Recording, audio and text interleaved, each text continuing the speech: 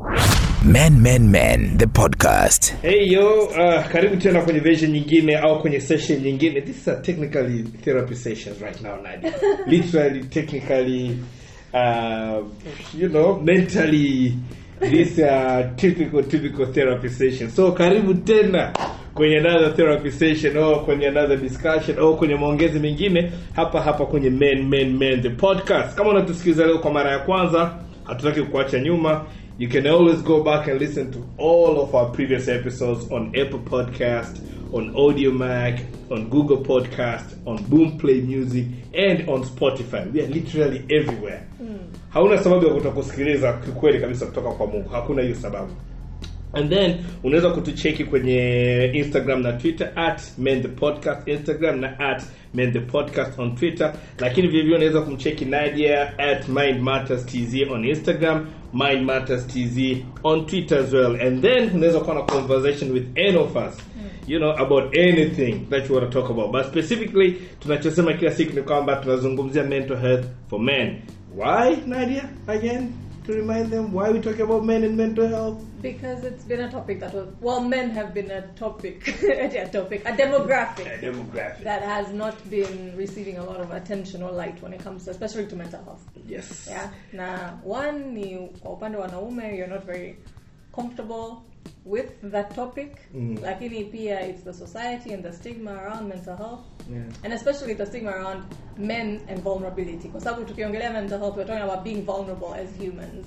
But yeah, like Nadia said, that is why we are talking about mental health. Now that's why to focus zaidi kwa wanaume. So, if you remember, a couple weeks back, by the time unasikiza podcast a couple weeks imepita, tulifanya an episode with Ricky Boshe or Frederick, kama Nadia alivyoamua kumuita kwenye ile episode, ambapo tulikuwa tunasema growing up without my father or growing up without a father, na tukadiscuss in detail sana namna gani athari zipi zinatokea na inakuwaje pale mtu unapokuwa bila akuwa na male figure in the house. No, it was a very good discussion.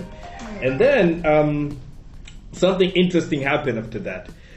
Somebody reached out to us and akasema, well, that was a good discussion, but have you guys ever thought about doing an episode of growing up without a mother as a man? And I was like, yeah, wait a minute, that's a very good discussion to have. It's an important discussion to have. So that is what hicho ndio kitu ambacho tunaongelea leo, kwamba kwa mtoto wa kiume kukua bila presence ya mama. Mtoto wa kiume kitu watoto wa mama waga ni ugomvi mkubwa sana, lakini hatuwezi ignore umuhimu wa mama kuwepo. So that is what we are talking about today, growing up without a mother. And tumekuwa join na mtu ambaye tutamta atatumia jina moja tu, bwana Frank. Frank, karibu sana. Asante sana Mike. Mambo vipi? Safi kabisa. Uko fresh? Niko vizuri sana. COVID-19 you're staying safe? Au tumeambiwa imeisha Tanzania?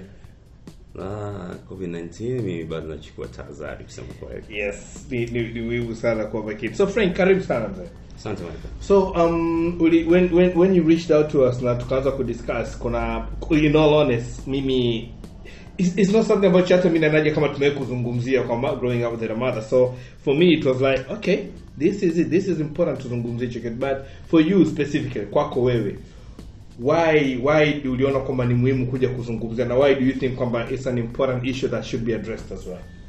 Kwanza, sababu ya kwanza ni kwa sababu mimi ni mtoto wa kwanza na nilipoteza mama nikiwa mtoto, akaniachia wadogo zangu wawili na nimekuwa nao siku zote mpaka sasa. Na vile vile nilisikiliza maongezi ambayo alifanya Ricky, na kuna kitu ambacho kinatufanya kama tu na kitu kimoja, kwa sababu baba yake Ricky anaweza kawa kama baba yangu mimi. Frank, hebu unavyosema mama alifariki ulikuwa na umri gani? Kwa miaka 14. Ulikuwa na miaka 14. Ni muda gani sasa umepita? Kama miaka 12. Kama miaka 12 imepita. Na wadogo zako wote ni wa kiume na wa kike? Au wote ni wa kiume au una wa kiume na wa kike? Na mdogo wangu wa kwanza ambaye anafuata ni wa kike na ambaye anafuata ni wa kiume. Mamangu alifariki mwaka 2005. Kwa hiyo ni miaka kama 15 sasa hivi.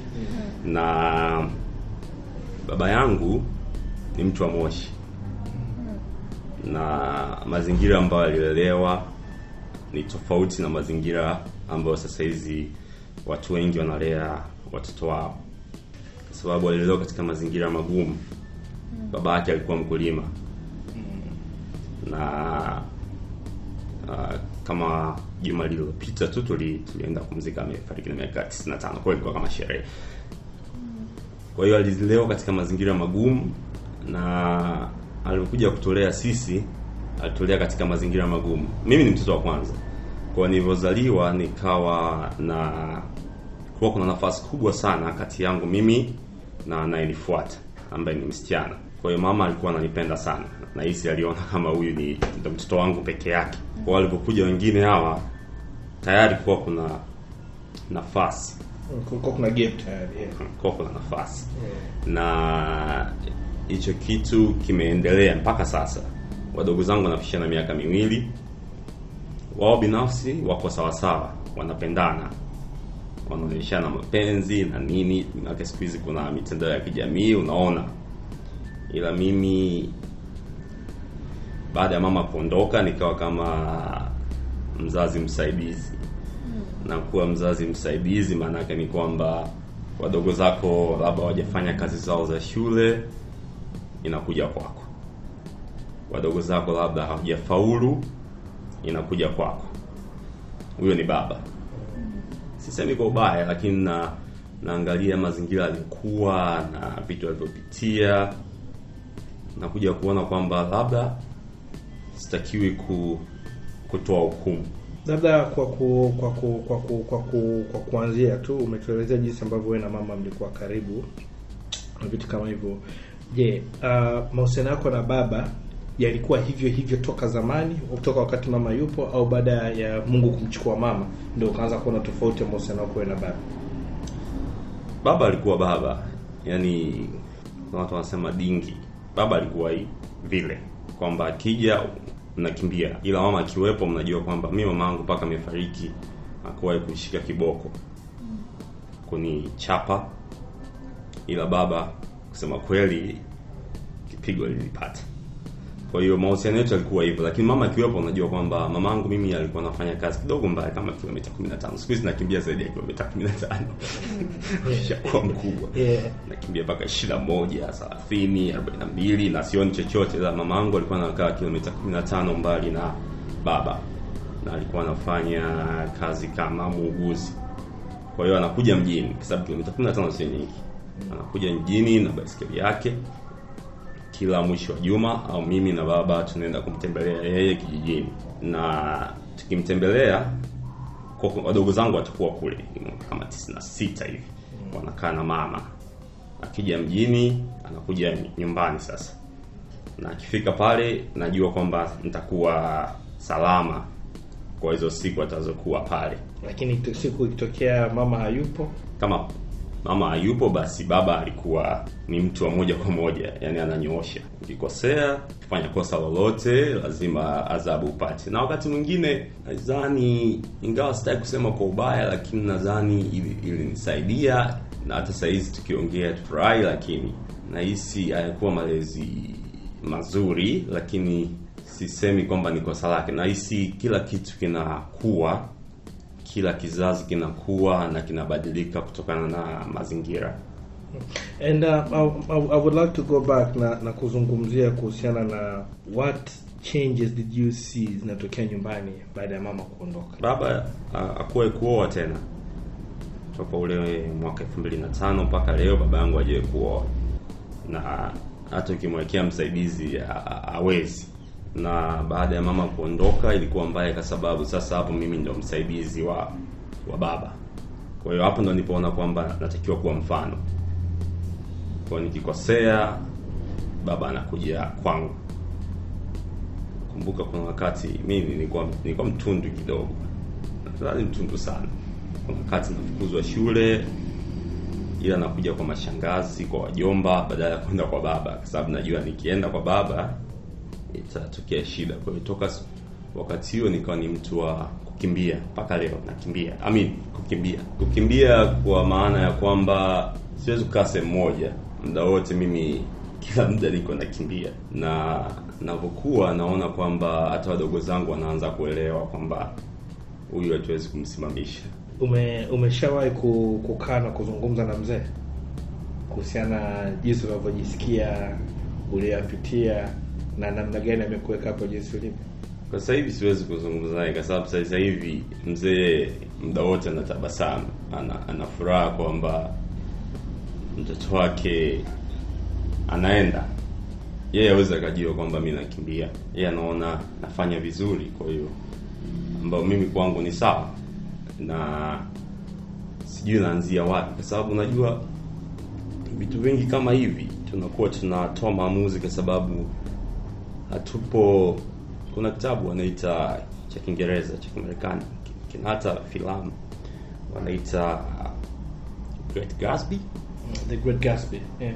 Kuna mstari wa kwanza sikumbuki vizuri, ila mwandishi alipoanza kuandika akasema kuna mtu alikuwa anapewa ushauri, akamwambia usiwahukumu watu kwa sababu hujui mazingira yao yalikuwa vipi. Na ndio kitu ambacho mimi nakiona kwenye maisha yangu. Kusema kweli, mara nyingi sihukumu watu kwa sababu sijui walikuzwa vipi. Naji, is that a good mantra to live by? Yes, it is. Kwa sababu as Frank anasema ni kwamba kila mmoja anapitia maisha tofauti, malezi tofauti. And so rule of thumb, before hujamjudge mtu yote inabidi kwanza umuelewe. So before hujamuunderstand, hujamuelewa huyo mtu anatokea kwa nini ana behave the way ana behave, hauwezi ukatoa hukumu kwa sababu humuelewi. So utakuwa hiyo hukumu yako ilikuwa based on your frame of reference mwenyewe na perceptions zako. So I agree with that, that's a good life philosophy. Inakupunguzia matatizo mengi. Kwa sababu if you assume kila mmoja anapitia alichokipitia na that's why inampelekea afanye anachokifanya, then approach yako kwa huyo mtu inakuwa tofauti. Kuliko kusema huyu bwana ni mtata tu. Hata approach yako inafanya badilika. But ukisema huyu I wonder kapitia nini mpaka amekuwa amepata tabia hii, inakuwa you approach them with an open mind kwamba I wonder kitu gani kilipitia kwenye maisha yake mpaka akapelekea kwa hivi. Yeah. Frank, nataka kuuliza what are the things ambavyo nadhania mama angekuepo leo hii ingekuwa maisha yako ingekuwa tofauti na ulivyo sasa hivi? Kwanza labda mimi ningekuwa mwalimu labda wa Kiswahili sehemu, au sisemi kwamba walimu ni kitu kibaya, ningekuwa sina ndoto yoyote. Kwa sababu kama mama angekuepo, sisemi kwa ubaya. Mama apumzike kwa amani, lakini nahisi kutokuwepo kwa mama kulinifanya niende umbali zaidi. Kwa sababu naangalia nilipotoka kweli na ni vigumu kubadilika. Ni vigumu kubadilisha nilipotoka mara zote. Angekuwepo mama, mimi nisingekuwa hapa. Ningekuwa sehemu nyingine, labda ningekuwa Kazura Mimba huko Kigoma anafundisha Kiingereza. Sisemi kwamba wanafundisha Kiingereza wafanye vizuri, wanafanya vizuri. Kama mama angekuwepo, labda ningekuwa na furaha. Labda ningekuwa kule nafundisha Kiingereza na furaha, nimeoa na watoto, maisha yanaendelea. Kipi kinachokuzuia kufanya hivyo sasa hivi? Kwa sababu baada ya mama kuondoka nikawa ni mtu ambaye nataka kufika mbali. Kama nilivyosema, yani nakimbia. Kukimbia kweli, na nakimbia kwenye maisha. Si mtu wa kukaa na kuangalia. Kwa hiyo baada ya mama kuondoka nikawa ni mtu wa kukimbia. Kwa sababu na wadogo zangu nyuma ambao sishindani nao, lakini natakiwa nionyeshe mfano. Na wengine mmoja wa mwisho inabidi na mimi nimsaidie. Wakati mwingine napata mawazo kwa sababu nataka kumsaidia. Kwa sababu tulijengewa hivyo. Na mimi ndo nilikuwa mkubwa wakati mama anaondoka. Na sasa hizi anakuwa ameshakuwa mtu mkubwa, mtu mzima, lakini bado mambo yake hayajakaa vizuri. Mimi mambo yangu hayajakaa vizuri kama ninavyotaka kwa sababu nakimbia. Kwa hiyo mama angekuwepo, sidhani kama ningekuwa nafanya vitu vyote hivi. Na sidhani kama wadogo zangu wanaonifuata wangekuwa sehemu walipo. Kuna kitu ulikiongea mwanzoni, then Nadia anaweza akachangia zaidi kwamba umeona kwamba unasema wadogo zako wawili unaona ni watu ambao wanapendana sana. Yeah. Unahisi kwamba wenyewe wanapendana zaidi kuliko na wanavyokupenda wewe kuliko wao unavyowapenda wao. Yaani mizani iko vipi kwako unaona hapo? Na kwa nini unafikiria hivyo? Nadhani tatizo langu kubwa ni kwamba mimi kama nilivyosema mwanzo, mimi ni mzazi msaidizi. Yeah. Kwa mdogo wangu akikosea, babangu mimi aweza kumpigia mdogo wangu, atanipigia mimi na kuniambia mdogo wako hapa hajafanya vizuri.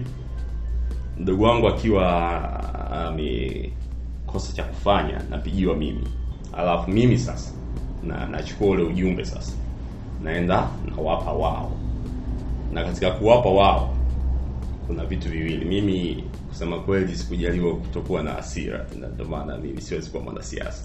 Kwa mimi nikifika na upeleka kama ulivyo. Dadangu mmoja ananifuata, anaanza kusema tu kaka. Sasa anaendelea na maisha yake, anasema kaka, labda siku ya kunisema heri siku ya kuzaliwa na vitu kama hivyo, ananiambia bwana kaka, heri siku ya kuzaliwa. Lakini sitasahau, sitakaa nikusahau, lakini mimi moyoni nakuwa nafarijika kwa sababu nilisema hivyo vitu. Kusema kweli unakuta ni vitu ambavyo umeathirika, ambavyo kuvibadilisha ni vitu ambavyo unavijua, lakini kuvibadilisha ni vigumu. Kiingereza wanasema toxic masculinity. Inabidi yani uwepo pale na wanapenda hivyo. Na kwa sisi ambao tumelelewa na baba ni baba. Na sio sisi tu, hata walelewa na baba na mama. Na ndio maana wakati mwingine nafikiria labda angelelewa na mama ingekuwa tofauti, kwa sababu unakuta kuna vitu kama kuwa na wapenzi. Mtu alilelewa na baba ni kazi sana. Mtu alilelewa na mama anaambiwa tu mchumba wako yule, anakuwa anazoea kuongea nao. Sisi ambao tumelelewa na baba, tena kwa wakati huu unamsikiliza mtu, yani unashindwa kumsikiliza vizuri, kumuelewa au utanielewa. Lakini nakuelewa. Ngoja no. Nakuelewa Frank. Unajua ulichoongea kwa nataka nijaribu kuileta kwa urahisi kabisa kwa mtu ambaye anatusikiliza. Na kama sitaelezea vizuri niambie, nisije nikaweka maneno kudamilia. Nasema kwamba kwa maelezo uliyatoa ni kwamba mara nyingi mtu ambaye ameelewa na baba tu kwenye swala la mahusiano inakuwa challenging sana. Kwa lugha tunaweza kusema kwa mwanaume inakuwa challenging kwa sababu tunaweza kusema hauko romantic. Hauwezi. Let me put it that way. Kwa nadhani hapo ndio watu wengi watanielewa kwamba hauko romantic. Empathy inakuwa haipo, kwamba yani sio rahisi sana mimi kuhusiana na wewe na yani sio rahisi mimi kuongea na mtu kama Nadia tukaelewana au nikamuelewa. Unaona, tofauti sana mtu ambaye ameelewa na baba na mama. Unaona, na hiyo inarudisha nyuma. Kuna episode tulifanya kwa inaitwa What Makes a Man. Kuna mtu anaitwa Leslie alisema kwamba kwa mtazamo wake yeye sema mara nyingi sana sisi tunaelelewa, wakina mama ndio wanalea watoto, kwa sababu wakina mama ndio wako nyumbani. Wakina mama ndio wanaweza kuwajua zaidi watoto na vitu kama hivyo. Wakina baba sisi tunatafutaji. Kwa hiyo naelewa unachosema hivyo kwamba presence or absence ya mama inaweza impact vipi mahusiano yako na watu wengine huko nje, hususan kwa mambo ya mahusiano. How has that been for you? Kwako wewe imekwendaje? Sema kweli kwenye mambo ya mahusiano mimi siko vizuri. Sababu kwanza sikupata nafasi ya kuwa na mahusiano na watu toka mwanzo. Unajua unapokuwa kuna hatua wanaita kubale na vitu kama hivyo. Nadhani pale ndio watu wanajifunza sana kuhusu mambo ya mahusiano. Na mimi sikupata hiyo nafasi kwa mimi nitaka kuwa padri. Wow. Nitaka kuwa padri. Nimetoka nyumbani kwa baba. Nikataka kuwa padri. Kwa nini unataka kuwa padri? Ni kitu ambacho mamangu alitaka niwe. Na kwa akili zangu za kama mtoto niliona kwamba ni kitu naweza nikafanya kumfurahisha mama, ingawa mama hakuwepo, kwamba nifike tu pale. Na nilikuwa wale vijana wa Atareni kwa muda mrefu. Mkatoliki Mimi kusema kweli si Mkatoliki mzuri, lakini nilibatizwa. Okay. And what led you to diverge from there? Ilifika wakati nikagundua kwamba kuwa padri ni kitu cha mwisho nataka kufanya kwenye maisha. It's a good realization mapema kabla you didn't get into it too deeply. Na si kwamba nilikuwa nataka kuingia kwenye ulimwengu mwingine, hapana. Nilifika tu mahali nikaona kuwa padri ni kitu cha mwisho nataka kufanya kwenye maisha yangu. Na ni kwa sababu ukiwa unataka kuwa padri unasoma vitu vingi, na sisi seminari yetu ilikuwa ni ndogo. Mimi hata sikusoma masomo yale ya juu. Kwa hiyo unasoma unaona hapana, unaondoka. Na mimi sikuondoka kwa sababu mimi nilifukuzwa. Nilienda kwa babangu wa kiroho, akaniuliza unataka kuwa padri? Nikamwambia kusema kweli sitaki. Kaishi hapa. Ulikuwa na miaka mingapi? Sema mamako hapo amfuata. Nadhani nilikuwa miaka 14. Na wanasema yani hata kabla yeye kufariki ilikuwa hayupo nyumbani primarily muda mwingi, ilikuwa ni anafanya kazi kidogo mbali. Alikuwa anakaa kilomita 15 mbali na nyumbani kama nilivyosema mwanzo. Lakini alikuwa anaishi huko. So anakwenda na kurudi. Anakwenda na kurudi. Tuongelee miji mikubwa. Tunaongelea miji midogo ambapo usafiri tatizo. Na tuongelee mwaka 2020, tunaongelea mwaka 2003. Wakati barabara zipo, kwa tunaongelea barabara za vumbi. Na tunaongelea baiskeli. Tukiongelea baiskeli tunaongelea baiskeli zile za wakati ule. Ukimsikiza Frank na yote alivyoongea, na ukijaribu kuongea na watu wengine ambao probably either wamepitia au wanapitia hicho Frank, kwa sababu I'm not the one to judge. Siwezi kujua how Frank feels. I can only assume kile ambacho anakisi. Lakini how kwa experience yake yeye inaweza ikamfanya mtu awe vipi going forward in terms of relationship yake na watu, in terms jinsi anavyoona watu, na in terms of making choices. Kila mmoja inakuwa ina experience zake zinakuwa affect differently. So unaona kama Frank imemfanyisha anakuwa yuko kama mwendo kasi. He said you're always on the run, anakimbia. Na kukimbia physical running, the physical exercise, na kukimbia career wise, kukimbia mentally, just you're on the go. Umesema wengine it will be a point where mtu anakuwa stagnated. Yeah, so Frank reaction yake was akimbia. Yeah, and perhaps kabla hatujaendelea, unakimbia nini specifically? Is there something metaphorical ambayo yani the running imeanza after your mom who passed? Yeah, if you were to think about it, what would you say you're running from? Sijajua, lakini nachozani mimi ni kwamba kwanza nachokimbia ni kuwa mtu wa kawaida. Na kuwa mtu wa kawaida inamaanisha ni kwako wewe. Yaani mtu wa kawaida ni upi kwako? Mtu wa kawaida ni mtu ambaye, kwa mfano mimi, nasema kweli, mimi na miaka 30.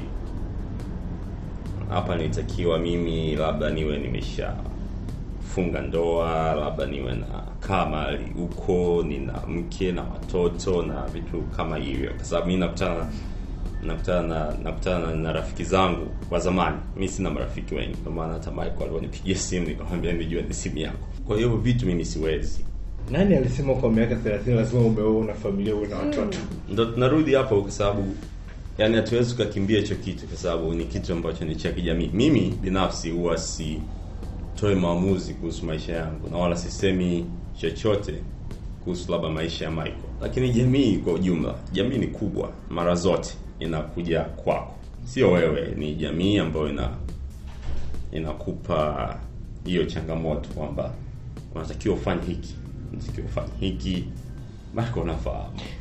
So tukirudi kwenye swali la Nadia. Nadia kuuza unakimbia, ukasema unakimbia kuwa mtu wa kawaida.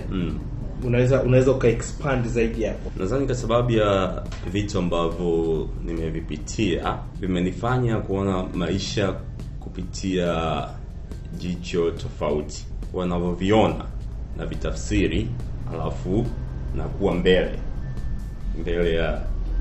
ya wanavyofikiria watu wengi walionizunguka. Kwa hiyo najihisi kama nakimbia, sio kwamba najihisi, naona kwamba nakimbia. Na kama nilivyosema tena, maisha ya kawaida mimi, kama nilivyoyatolea ufafanuzi kwangu mimi maisha ya kawaida ni nini. Kwa hiyo nikiona vitu kama vinakuwa hivyo, ni muda wa kuweka mizigo yangu sawa na kuondoka. That must be exhausting. Kila saa kuwa on the go, on the move. Inachosha, lakini wakati mwingine inafanya unajisikia vizuri, kwa sababu unakutana na wengine ambao nao wanakimbia, au wengine hawakimbii lakini wanaweza kuelewa mawazo yako. Na umeencounter watu kama hao ambao unaona na wao pia wako kwenye same process, same like, yani wako on the same move kama wewe? Yeah, wako watu wengi sana ambao wako kama mimi. Watu wengi sana, na ambacho huwa kinaniumiza zaidi, kwa sababu kuna wakati unaona kwamba umechoka na unataka kupumzika, ila ukipumzika unaona kabisa hapa kuna kitu kinakosekana. labda unakuwa pweke, unaamua naondoka. Umeshaiku kuupa yani feelings za upweke au whatever inajitokeza ukiwa umepumzika? Umeshaiku kuchukua hata let's say a week, hata siku kukaa yani kuacha huo upweke kujitokeze au whatever else ilikuwa nadhani tatizo linakuja. Kuna rafiki yangu mmoja ambaye huwa tunaelewana sana. Yeye ni mtu wa familia, lakini tatizo linakuja pale ambapo unatoa wazo, lakini kwa sababu watu wako wengi afikiri kama unavyofikiria wewe, inakupa upweke na unaona sasa nafanya nini.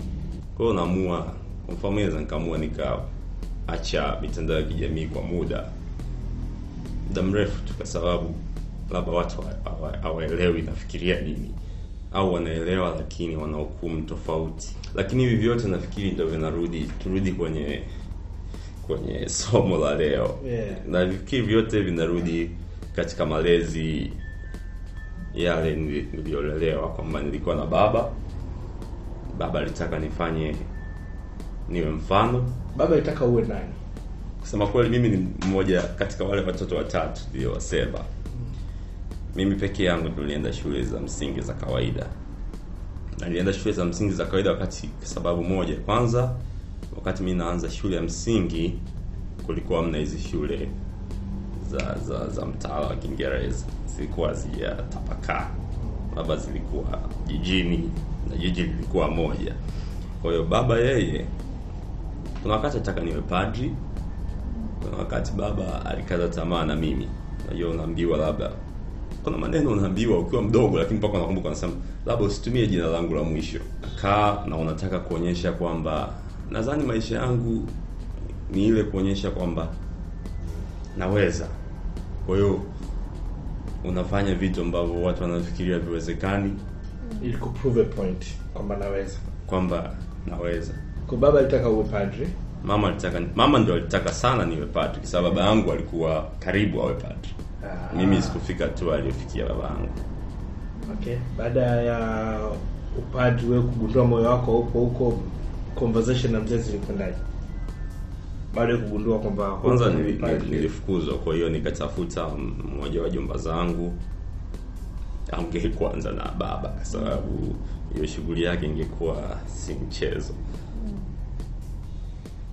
Akaongea na baba. Alafu wakati ule kusafiri ilikuwa kama sasa, kwa hiyo unasafiri labda siku 2, kwa hiyo unakuta baba hasira ziko chini kidogo. Kisha unafika. Ukifika unakuta na sasa tunakuta shule gani? Na unaonekana pale wadogo zako wanakuangalia ni kama wanaita kama kutembea kwa aibu.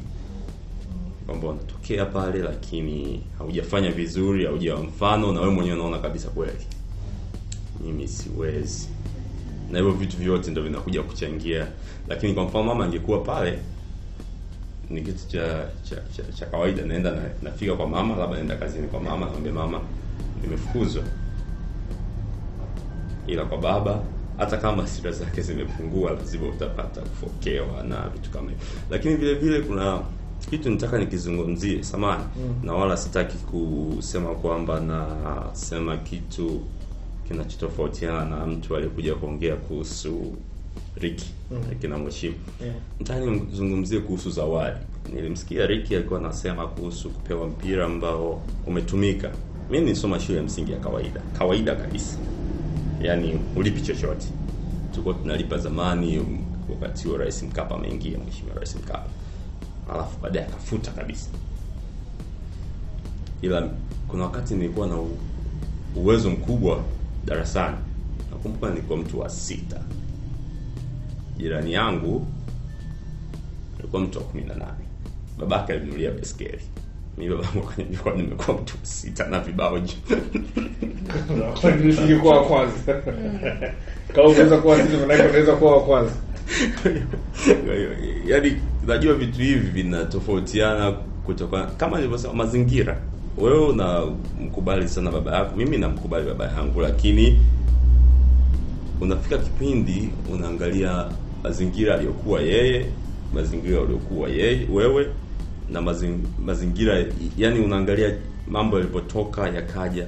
sio kwa ubaya, lakini kuna vitu vingi sana vya kufanyia kazi kwenye malezi. Do you feel kwamba absence ya mama, kuondoka kwa mama kulikupa mzigo mkubwa sana kuliko ambavyo ulikuwa unaweza kuchukua?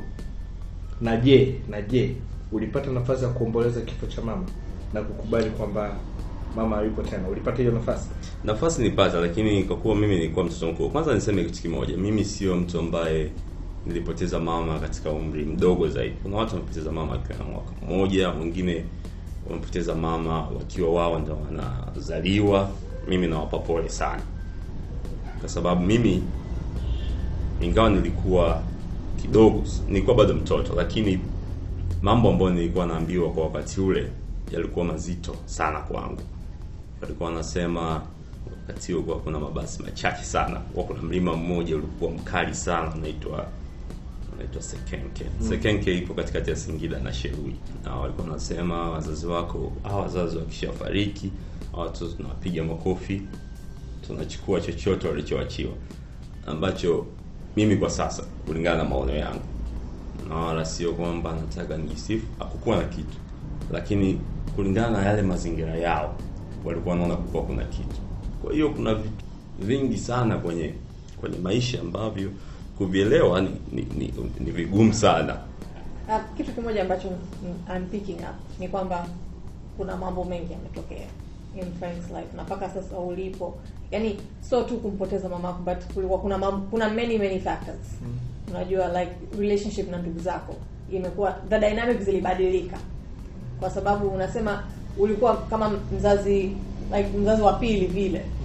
Basically responsibilities za kulea na kind of nurture wadogo zako zilikudondokea wewe. Mzee alichukua step back. Inaona the parenting style ya baba yako ilikuwa very different. Wazee na jamaa na ni shangazi, wajomba walikuwa around you, pia kulikuwa kuna influence they had. So kulikuwa naona kuna mambo mengi. Tukianza kuviunpack sasa hivi itatuchukua zaidi ya saa basically unpack and uncover. Nachokisema ni kwamba baada ya mama kufariki, sisi tulikuwa tunakaa mbali na nyumbani kwa wazazi wetu. Na sisi hadi alikuwa anajaribu kusema, lakini najaribu tu kuweka sawa, kweli itachukua muda mrefu, lakini tulikuwa tunaishi maisha ya familia. Ingawa mama alikuwa anafanya kazi kilomita 15 mbali, ila tulikuwa ni family. Lakini baada ya mama kuondoka, ndio hivi vitu vyote akaibuka vinakuja sasa. Wengine wanakuambia wakati huo kuna watu wengi walikuwa wanafariki kutokana na maambukizi ya virusi vya ukimwi. Wengine wanakuambia mama yako ameondoka na virusi vya ukimwi, ambao mpaka leo tunaangaliana, tunaongea, lakini wasemi tena kwa sababu sasa unakuwa umeshapata upeo. Kwa kila mtu anasema cha kwake, na ndio maana nikarudi kwamba hivi vitu vyote vinatokana, lakini vitu vingi, kwa mfano kuwa mzazi msaidizi, imekuja sana baada ya mama kuondoka. Frank, have you ever thought kwamba ni kwa namna gani unaweza ukachukua control ya maisha yako? Kusema kweli, mimi namshukuru Mungu kitu kimoja, kwamba pamoja na kila kitu kinachotokea, kuna vitu ambavyo mimi vitu ambavyo nataka lazima nivifanye. Kwa mfano, kumsaidia mdogo wangu lazima nitafanya, kwa sababu kwanza kama mtoto wa kwanza kuna vitu vingine vingi tunipitia, lakini sitaki yeye avipitie. Na labda ndio maana mpaka leo sije kufikiria labda kufunga ndoa, kuwa na watoto, kwa sababu nataka, kama alivyosema msemaji mwingine ambaye alikuja kuongelea kuhusu kuishi bila baba, nataka watoto wangu wafurahie maisha ya familia, na si wafurahie tu hata kama sitakuwepo pale, waendelee kufurahia. Na ndio maana nachukua muda. Understandable. Na pia kama ulivyosema ulikuwa mzazi wa pili after mama kwenda. So technically ukiangalia ulikuwa una watoto wawili tangu ulikuwa miaka 12 huko. Mpaka leo. Leo na mtoto mmoja sasa. Okay, so dada yako self-sustainable. Ana shida. Yeye anafanya vitu vyake.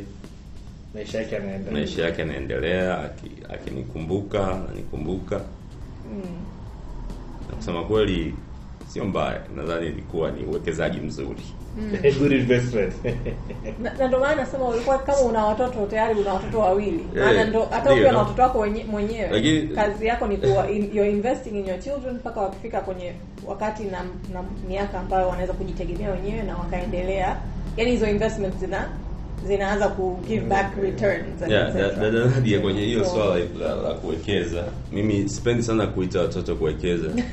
Kwa sababu that's a figure of speech you. Yes. We don't mean literally invest. Yeah. Watu wengi wanafikiria hivyo, na watu wengi wanakuambia haujaoa, sijaoa. Una mtoto? Sina mtoto. Watoto wanaekeza baadaye huko watakutunza. Hapana, watoto ni maamuzi yako.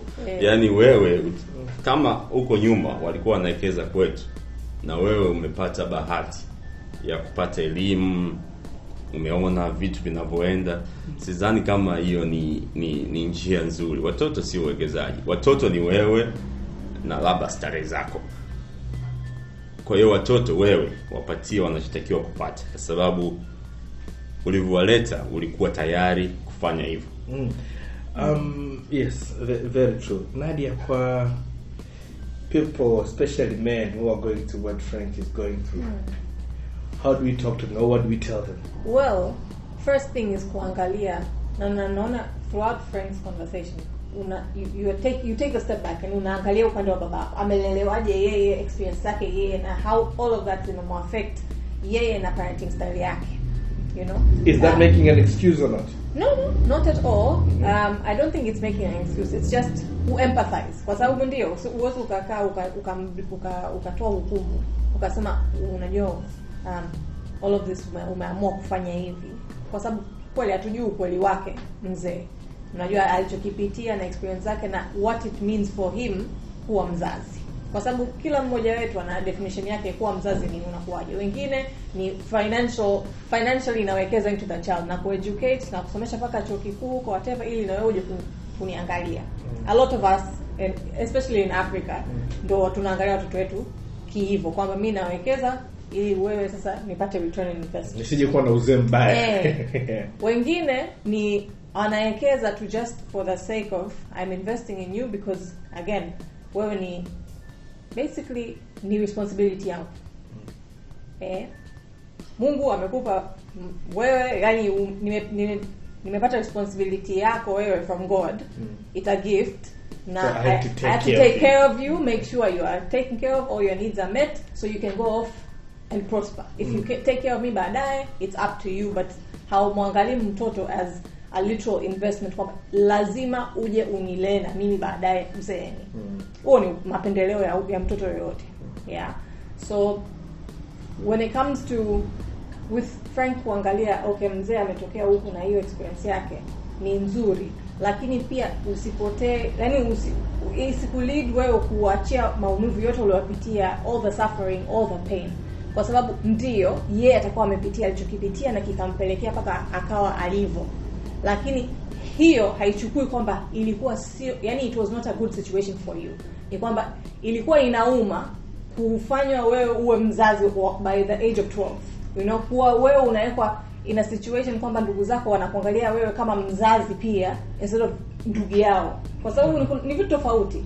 Huwezi kumwambia baba yako siri yako au ulichokikosea au yani ucheshi wowote. Kuna ucheshi fulani ambao uko na mzee.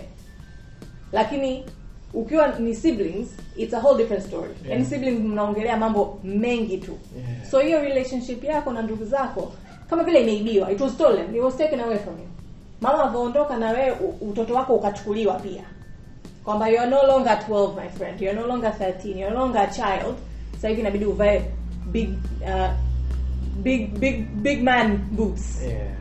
Unajua, so to everyone who's gone through a similar experience ni kwamba ndio sawa if unaangalia perspective yake mzee au mama na kilichompelekea paka yake kutreat hivyo, usisahau kwamba na wewe ulijisikiaje, kwa sababu na hiyo experience pia ni valid, you know. Na muda mwingi wazazi let's say walopitia vitu kama hivi alafu wao wakaenda wakabeba hiyo experience yao wakawa force na wanao wapitia hayo kama mateso walopitia yeye na wewe unakuja kuyapitia wewe huku, ni kwa sababu hawakujiruhusu na kudigest kwamba nilipitia haya mateso, you know, kama nilipitia this pain na this suffering na sikutaka kuwa na yani childhood yangu sikutaka iwe hivi.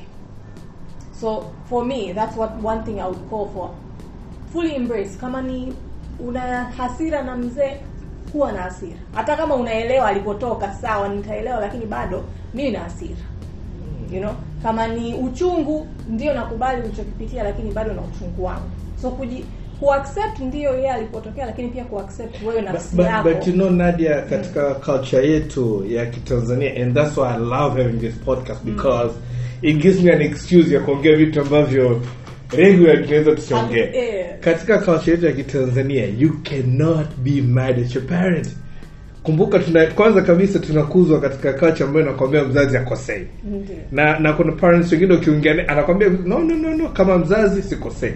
That alone, yani hiyo statement alone inakwambia kwamba whatever you may feel about your father or your mother, that's on you. Yes. It has nothing to do with them. So now you coming in unatuambia kwamba it's okay to feel how you feel. How can I be mad at my dad or my mom? Because you are. So it's just now a matter of accepting kwamba nina hasira na wewe, nitakuheshimu, nitaendelea kukuongelesha kama nataka. Muda mwingine pia unaweza ukasema mimi sasa hivi I don't have the capacity, acha ni digest kwanza my feelings, kwa sababu what happens when we look at them in that sense kwamba huwezi kukasirika na mzazi wako, huwezi ukaonesha outwardly kwamba una hasira naye or etc. Ni tunaendelea kutembea na hizo hasira zetu huku tuna interact nao. So ina affect hata relationship yako unconsciously, kwa sababu ile hasira bado ipo. So kwamba ukideny inaondoka. So when you accept kwamba hizi ndio emotions ulokuwa nazo for this situation, for nilichokipitia, for what you made me go through, then the sooner you process and you let that emotion go. Kwa sio kwamba any emotion na hisia zote zitakaa milele na milele. Ukishazipa ile muda, ukishazipa muda wako, ukashaziangalia, ukasema okay, hiyo inatokea wapi na kwa nini najisikia hivi, ukaziprocess, basi zinaondoka. You know, lakini ukiziweka ni kama vile unaweka kwenye sanduku, unaongeza sanduku linazidi kujaa. Mwisho itashinda hata kufunga. Exactly. Na kuna siku litaanza ku spill over, ndio sasa hizo hasira zitatoka, sasa wewe mwenyewe utakuwa unashindwa yani ku hold yourself back. Kuna situations nyingi hizo watoto wanawapiga wazazi wao, wengine they don't take care of them, wanasema potelea pote huko, you know, kwa sababu wamefika to a boiling point kwamba okay, nimezishikilia wewe sasa hivi nashindwa. You know, so rather than getting to that point, bora so mimi sikwambia tena kwamba kama nina hasira na wewe zidijest kwamba mzee yani na hasira na wewe sitaki hata kukuona, kwa sababu reaction utapata ndio hivyo. Wewe una hasira na mimi, kwa nimekulisha nimekuvisha huko alive mpaka sasa hivi, unabidi unishukuru. The audacity ya kunikasikia mimi unaitoa wapi? Exactly. So kuna wazazi wengine inaweza ikafanya kazi, it works ukimwambia mimi na hasira na wewe kwa sababu na hivyo, wengine watakusikiliza, lakini wazazi wengi hawapo hivyo, hawatakusikiliza. Au wanaweza wakakusikiliza ili na wewe uwasikilize, watakujibu ili usikilize kwamba XYZ. Na it is very bad when a person doesn't acknowledge. Kwa mfano mimi nikikwambia Nadia, I make you really mad at you. And then if you don't acknowledge it, kunaambia Michael, I understand. You started saying why are you mad? Mbona mimi nilifanya hivi na hivi, it doesn't help. Inaongezea tu maumivu basically. So mimi nachokisema sio kwamba uende kwa mzazi wako umwambie we process mwenyewe. Mimi nasema accept kwamba nina hasira na mzazi wangu kwa sababu ya XYZ, naelewa alipotokea, lakini still I don't believe yani that this is something ilibidi nipitie. Anaweza alikuwa ana uwezo wa kujirekebisha, wa kufanya kuwa a better parent. Every one of us, we have the potential to be better people. So and that's the saying, hurt people. Yeah. So kama unamwangalia watu wenye maumivu wanaumiza wengine. Yeah. So kama Frank anasema babake alipitia mambo mengi na unaangalia from his side, that's why you're able to empathize with him. Na maybe kwa sababu alipitia mambo yote, ndio maana yeye kwa sababu alikuwa na maumivu yake huko, akaja akaendelea kuumiza. No, na sasa sisi when it comes to breaking the cycle, ni hivyo, kwa mimi naumizwa, basi wacha niangalie maumivu yangu, ni attend, ni kama ni kufuta na spirit, kuvalisha plaster, kupaka ointment, niangalie maumivu yangu ili mimi sasa baadaye nisiendeleze sasa hiyo cycle ya maumivu. You know, na as I said, sio lazima uende kwa source. Kama sasa wazazi wamefariki, utaongea na nani hiyo conversation? Hauwezi, you know. Muda mwingine hata watu wengine, like people I've spoken to in situations kama za kwako, anasina na mama aliyofariki kwa sababu umefariki, umeniacha peke yangu, sasa umeniacha mimi na haya majukumu yote. Sio kwamba anamkasirikia kwa sababu ya kufariki, kwa sababu she wasn't her choice, lakini bado ipo ile hasira kwamba ungeendelea kuwepo, mimi nisingepitia mambo haya, you know. So hatuwezi, yani when it comes to emotions, hazina logic. Ndio maana zinaitwa emotions. Has it make sense, has it rationalize, haijui ujinga huo wote, au unaona ujinga kwanza. Emotions zinakuja as raw as they are. It does not look at what situation, it does not look at the logic, it does not look who is at fault. Yani zinakuja tu. Frank, nikuuliza swali, I want you to be totally honest. Again, na kama unaona hutaki kuzungumzia niambie, we will edit it out to take context. That's the disclaimer. Yeah. Are you angry at your mom?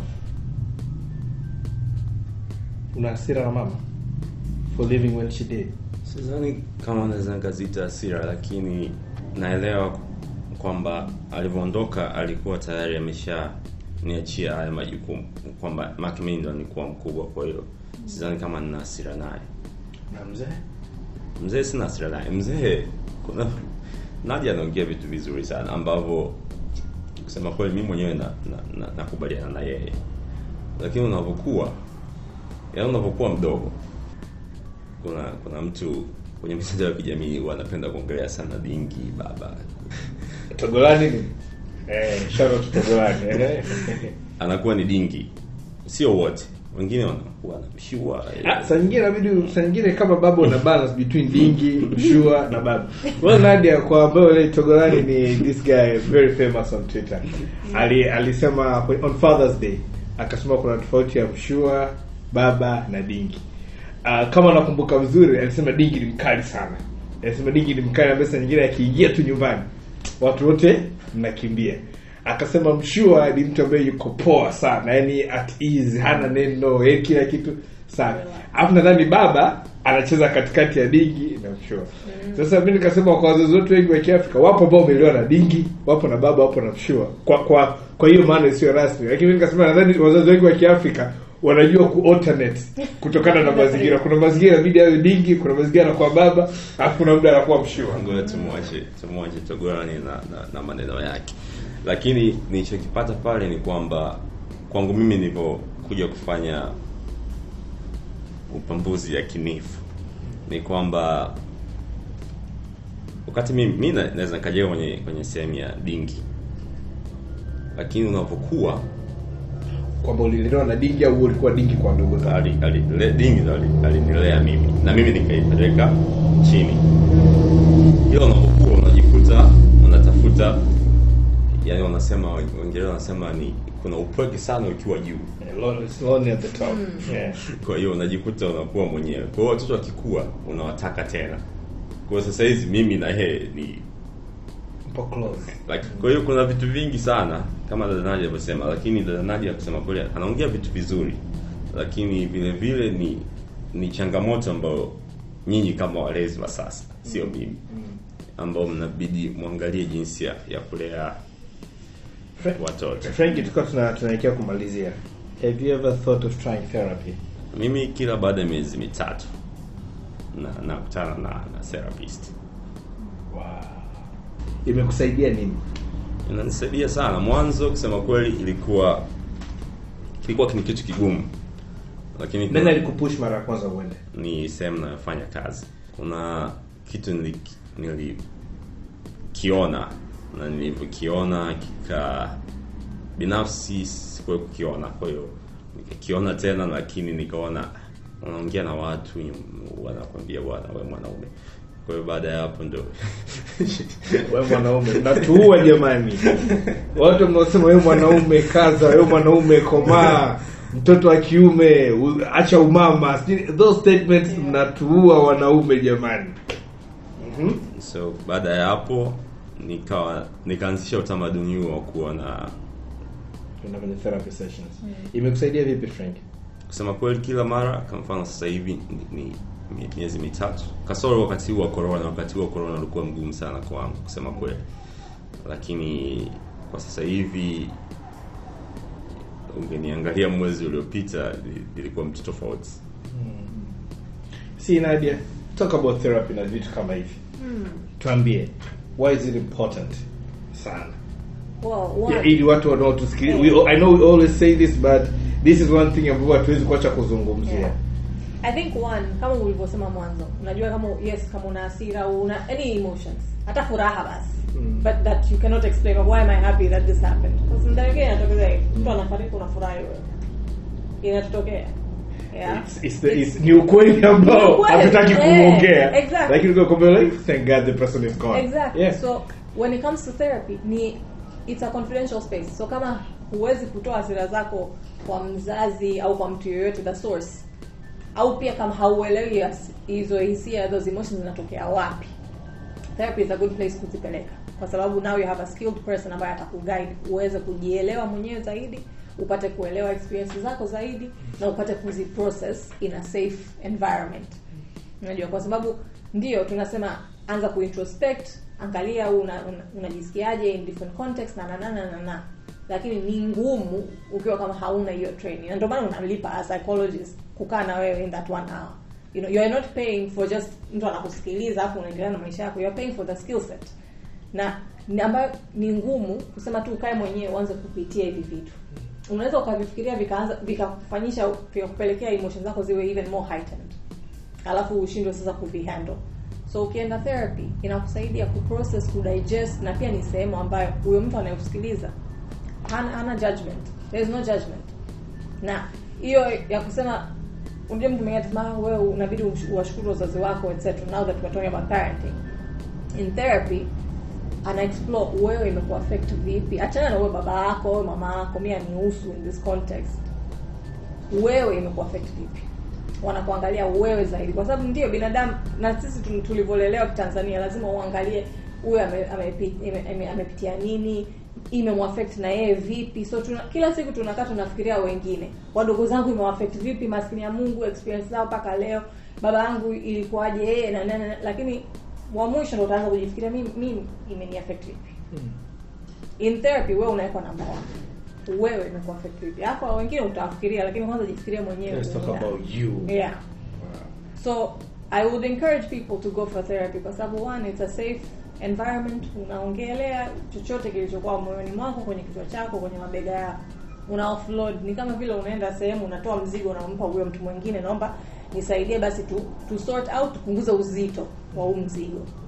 Na unachukua kwa sababu ni experience yako. Uwezo sasa hivi friend anaweza kusema sikupitia haya niliyopitia. Anaweza kuya process, akayadigest, akayafile kwenye system, yasimuaffect, yasimdrive behavior yake.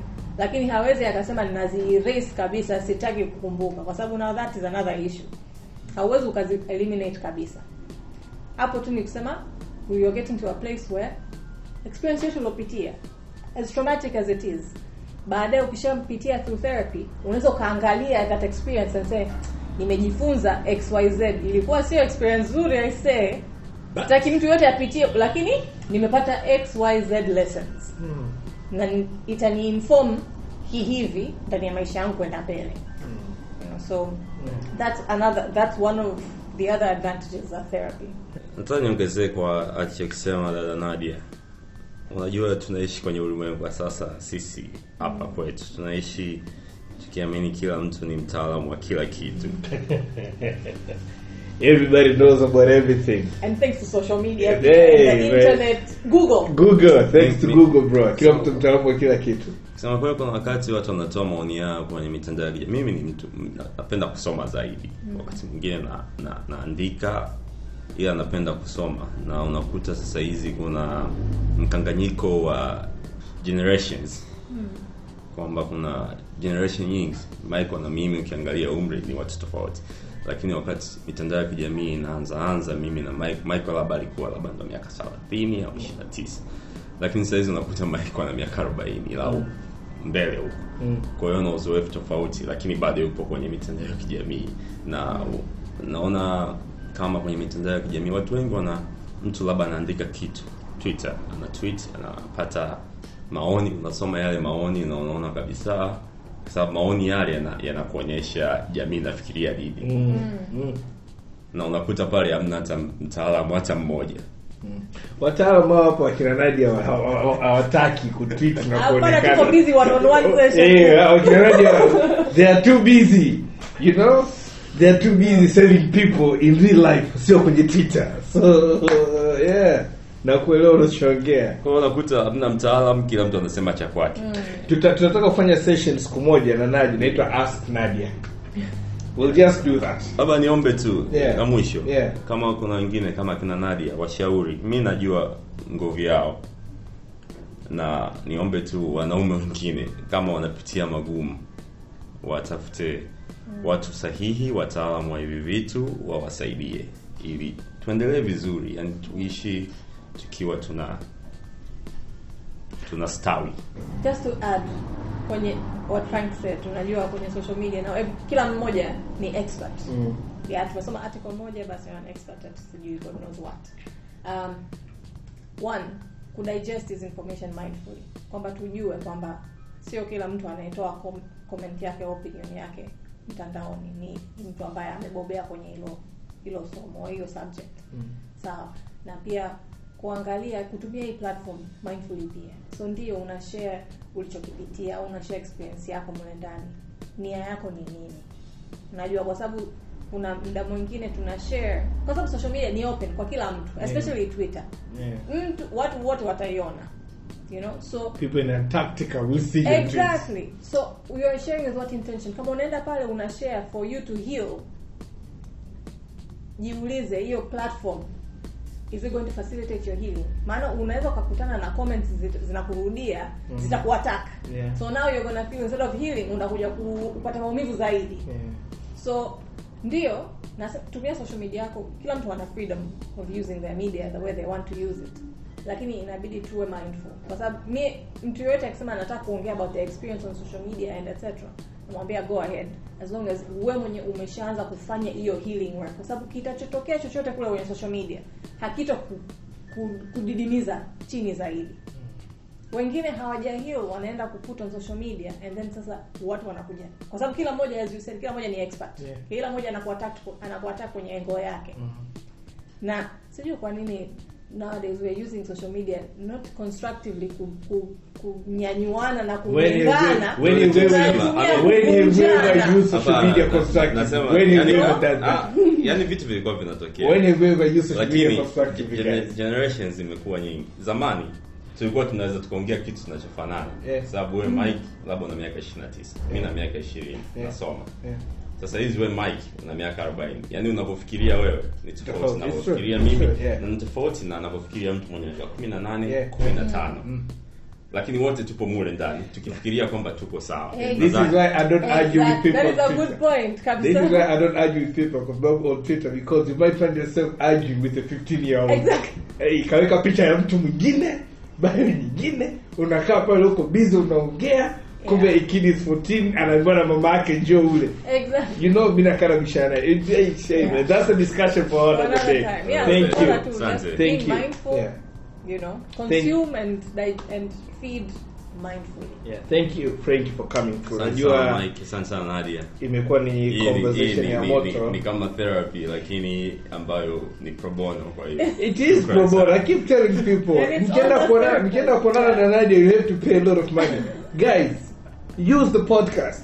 You know, I'm not taking clients away from her, but if you cannot afford, use the podcast. We always leave you with something for you. Kujua pa kuanzia ni wapi. But kama unataka kuonana naye zaidi on Twitter and Instagram @mindmatterstz. Mindmatterstz. Kwenye bio yake there's a link ambayo itakupeleka moja kwa moja kwenye website. Utapata simu, namba ya simu, emails na kila kitu, and then jinsi ya kuweza kuwasiliana naye. So please do that, fellas, guys, ballers, kings, everything, the N-words ambavyo mnajitaga huko I cannot use it in the podcast, and every majina ambayo sisi wa kulungwa, wataalamu, wanaume, watu wa hip hop wakali, guys, let's not bother things up, you know. let's open up, let's talk, to acknowledge feelings zetu, to acknowledge emotions zetu. Let's work on becoming better mentally. I always say this, kama ukiweza kuwa better mentally, vingine vyote vitafata. So keep working on yourself, keep working on improving yourself, keep working on being the better version of you. Sitaki kuongea kama a motivational speaker right now, so I think I should pause. Mimi naitwa Michael Baruti. Thank you for listening. Till next time, bye bye. Live. You're listening to Live with Men, the podcast.